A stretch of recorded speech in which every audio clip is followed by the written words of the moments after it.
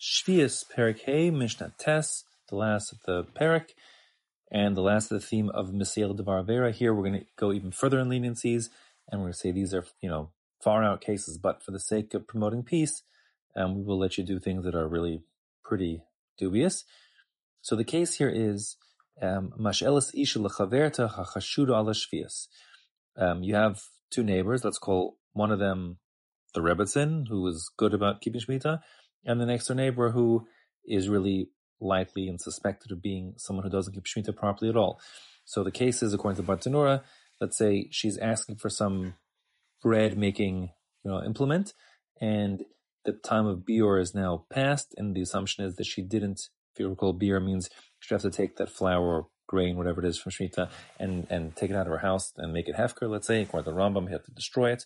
Whatever the case is, this Rebbetzin is afraid that, or she's concerned, and she has a reasonable belief that the neighbor, notwithstanding that the time of biur has passed, has still kept the food in her house and now intends to eat this flour as bread, even though it's forbidden to do so.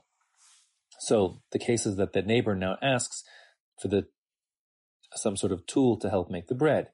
May the Rebbetzin, as I'm calling her here, get involved? And the answer is yes, she can to some degree, for the sake of promoting peace. Because if the woman, the Rebbetzin, would refuse to lend her neighbor some tool, that would be a major affront to the woman, and of course would really breed a lot of ill will, and we don't want that. So we're going to really rely, grasp at straws and think maybe some outlying possibility is occurring here that's permissible, and relying on that permissible, far out assumption, we will, not assumption, talia, will ascribe the neighbor's desire for this implement on something that's permissible, even if it's kind of far out, so that we will, not have to make enmity between the Rebbetzin and her neighbor. So, Mashelis Isha Lechaverta Chashud Ala Shvius, a woman, in our case, we're calling her the Rebbetzin, may lend to Chaverta, her friend, we'll call her the neighbor. Even though the neighbor is Chashud Ala Shvius, the neighbor is really suspected of being someone who doesn't keep Shemitah properly, so then it's, say, past Zman biur, so to give her these tools would be really to help her do something that's usher, probably. Even so, we are lenient, and we let the Rebbetzin lend her nafa. Nafa is a sifter. Kavara is a sieve. Nafa for flour, and kavara, sieve is for the larger grains. V'rechaim. A rechaim is a hand grinder to take the wheat kernels and grind it into flour.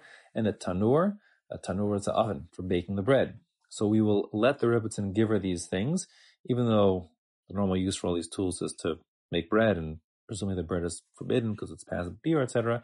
But we'll assume the best. So the Bartanura says, for example, the nafa, why does she want to borrow this sifter? She needs it for some kind of counting money, perhaps. And the kavara, the sifter, she needs it similarly for doing something with sand. And the rechaim, the grinder, maybe she needs to grind not flour, but she wants to grind, spices. And the tanur, the oven, maybe she doesn't want to bake bread. Instead of baking bread, she intends to use the oven for drying out and bleaching flax to make linen. So these are possible things, even if they're far out. And the Rebbetzin will rely on these far out possibilities rather than stir up the pot and make really ill will between her and her neighbor. However, that's as far as it goes. The Rebbetzin can't actually roll up her sleeves, so to speak, and participate in the production of this bread. That's going too far because that's really facilitating the neighbor for doing an avera. Here you're just giving her the tool, which is much less. But to do it with her would be forbidden, and therefore it says, aval. However, lo savor. Lo tavor means that the Rebbetzin may not actually, from borer, sort, so she might participate in the sifting process, let's say. Lo titchan. Tchina means to grind. Tchina is, in Hebrew today, tchina is ground up sesame seeds, but tochem, one of the lamatas malachas, is grinding. So v'lo titchan ima, the Rebbetzin may not do the grinding of the flour with her neighbor, because that's really going too far and facilitating the neighbor to be mechalel, to break Shemitah. Okay, so that's part one.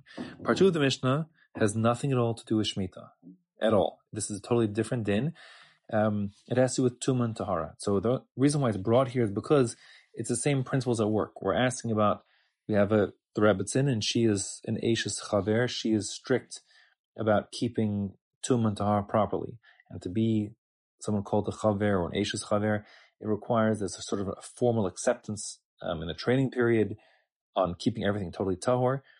And anyone who hasn't done that is called an am haaretz. Am haaretz here meaning someone who just simply is a regular Jew who didn't take on this formal acceptance or get this formal training, etc., and therefore is assumed to be tameh. Even a well-meaning, educated am haaretz is considered to be tameh because the rules of tum and tahar are so complicated. So now there's no real prohibition, let's say this is the din, in making food tameh. That's not an issue. So in giving the woman, if the Rebbetzin gives her neighbor tools that she'll end up using to make food that's tameh or making the utensils tameh, so that's no big deal. As far as the food goes, so the neighbor can eat the food that's tameh. So what? And as far as the utensils go, good. So the halach will be when the Rebbetzin gets her sifter back, she'll have to put the sifter in the mikvah, make it tahor again. That's all fine. The issue is that if you're making dough, so what happens is, while it's raw, unground wheat, the wheat's not susceptible to tumah. And even if the next door neighbor is totally tameh, she's a nida. If she touches the wheat, so what? The wheat remains tahor because foodstuffs are only makabel tumah. They only can become tameh once they have hechsher, once they are ready to become tameh, which requires them to be wetted in a, let's call it, willful way. B'chiyutan, they're wetted by one of the 7 machshirin, the 7 liquids that enable some foods to become tumah susceptible. So those are we'll call them the yad, shachad, dam liquids, 7 liquids for later, not for now, including water. So that means when you're making dough, so while you're grinding the flour remains tahor no matter what. But as soon as the flour gets wet, or when you add water to the flour to make the dough, now it's totally tumah susceptible. And you'll be making the dough tameh as soon as you, the tameh person, touches the dough, or it touches the pot, or the sifter, or the rechaim, the grinder, whatever it is, the bowl that it's being made in. As soon as the dough that's now water and flour together touches any tameh utensil, then the food will become tameh also. And although it's not a problem to make the food tameh per se, it is a problem to make challah, as in hafrashas challah, the tithe of dough that goes to the Kohanim. It is a problem to make that tameh. It's forbidden from the Torah to do so. So, you have the issue here in our Mishnah is, if you have the Rebbetzin, as I'm calling her, lend a utensil to the neighbor who's an am haaretz, she doesn't keep tum and tahar properly necessarily, so it's very reasonable to assume, and halacha makes the Rebbetzin assume, that the dough will become tameh, and therefore the challah, the hafrashas challah, the separation of the challah, the gift of challah from the dough that goes to the Kohen, will be tameh, and that's an issur from the Torah. So our Mishnah here in the second part is concerned with the question of, is the Rebbetzin, we'll call her, who's the eishes chaver, she keeps tum and tahar properly, allowed to help her neighbor make dough, when inevitably what's going to happen is the challah from the dough will become tameh. We're not concerned, by the way, I misspoke, but we're not concerned about truma or maestras, because if you remember from Maseches Demai, we can assume that most Amayar do tithe properly, and even the ones that don't, they do take the truma out, and the maestras, anyway, is not a problem. It's not a problem of becoming tameh, really, but there is an absolute problem of challah becoming tameh, and there's no obligation, there's no possibility that challah could have been taken before. The obligation to take challah only kicks in once the dough exists. So it's certainly a potential problem of challah, and the Amar is going to make it tameh, and the Rebbetzin has to assume it will become tameh, and therefore the question is, how much can she get involved when she knows full well, in the end of the day, this neighbor is going to make tameh challah, which is against the Torah. Again, when I say tameh challah, I don't mean challah for Shabbos, I mean tafrashas challah, the challah separation of dough for the Kohen. So the Mishnah here says, eishes chaver, the wife of the chaver, meaning she's strict about keeping tum and tahara, mash'eles le'eishes am haaretz, she is allowed to lend to her neighbor, as I'm calling her, who's an am haaretz, a naf and a kavara, a sieve and a sifter, I should say, and a sieve. Yes, she may lend those.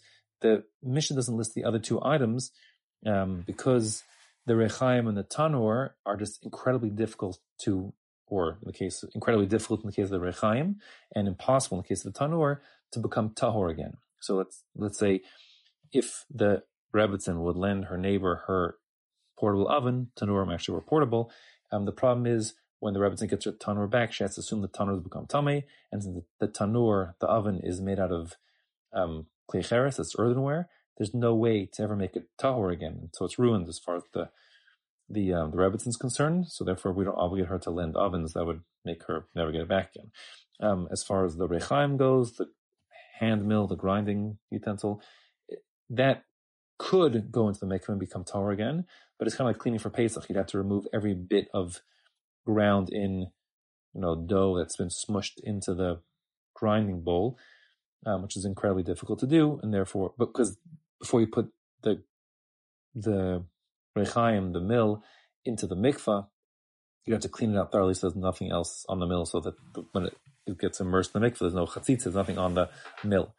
Is the case when you put anything in the mikveh, it needs to be totally cleaned off first. And since it's incredibly difficult to do that, so to clean a rechaim fully, we don't obligate the Rebbetzin to give the neighbor her rechaim. But the point is, where it is possible to get it back and clean it up, like the naf and the kavara, we do allow and encourage the Rebbetzin to lend to her neighbor, even though she knows the neighbor is going to ultimately produce challah, which is going to be tameya, because, again, we'll see for peace. But we do limit the Rebbetzin involvement. We do let the Rebbetzin uvoreres v'tochenes umurakedes ima, unlike the previous Mishnah, previous half of the Mishnah, where we said the Rebbetzin shouldn't do the acts of grinding and sorting, etc., with the neighbor because we're afraid of Shemitah produce that would be facilitating directly with her own hands the Avera. Here, there's no problem at all with doing borer, sorting out the rocks from the flour, whatever it is, and tchina, grinding the flour, murakedes, sifting the flour. That's no problem. And the Amma Aretz woman can do it. We're talking about non-Shemitah year. Can do it, no problem. There's no problem doing that with her. However, the problem is once the water's been added. So once the water's been added, aval, however, mishiyatil hamayim, once you pour water, once the neighbor poured water into the flour to make the dough, lo siga etzla, no longer can the Rebbetzin get her hands dirty with it at all. She'ein machzikin yedei over avera, because you're not allowed to actually directly help someone doing an avera, and the avera is now kicking in full force once the dough has become water and flour together, or maybe when you need the water and flour together, because at that point it's too much susceptible, and you'll make the challah tummy. B'chulan, and in all these cases, meaning all the leniences we say, where we're allowing the Rebbetzin to lend stuff and participate, where we are really are likely that something bad's going to come out of it, lo amru elam b'pnei darkei shalom. Because of darkei shalom, we want to promote peace, and as I said in the end of the previous parak, at length, darkei shalom means not just so bad things shouldn't happen and bad feeling, but actually to promote happiness. As the pasuk says, darkei noam, the ways of the Torah are all noam, are all pleasant. V'chol nesivosei shalom, and its pathways are peace promoting. So we want to promote peace. So therefore, we're going to sort of be as lenient as possible for the sake of making peace and having peaceful relations between fellow Jews. And not only fellow Jews, the Mishnah goes on to say, umachazikin yedei nochrei b'shvi'is. You can literally mean strengthen the hands, but it means you can encourage a nochri, a non-Jew on Shvi'is in the Shemitah year, who you see working his fields, because he's allowed to do it, of course. Avalo yedei Yisrael, you can't encourage a Jew. That goes without saying. I explained this actually in the previous parak. We're talking about a Jew who's plowing because he's allowed to plow because of taxes that are put upon him, that he risks. The Jews were at risk of their lives. They didn't plow, so they had to plow to meet the tax requirements of the Romans, but not more than that. So even though it's permissible to do, you don't have to encourage a Jew to do it. V'sholan b'shloman, and the Mishnah says exactly the same as in the previous parak. You are allowed to inquire after their well-being. You're allowed to be friendly, and you should be friendly and cordial to your non-Jewish fellow persons in Eretz Yisrael, but be darkei shalom, for the sake of promoting peace. Not, as I said last time, not because of Mipnei Eva, because we're afraid of bad things happening, we don't trust them, and really really, ideally you shouldn't be friendly. This is not the pshat. You shouldn't be friendly except bad things will happen, so you have to protect Jews. No. The pshat is, we want peace, and proper peaceful relations require politeness and friendliness, and therefore it is proper indeed to greet a non-Jew, etc., anytime during Shemitah or otherwise.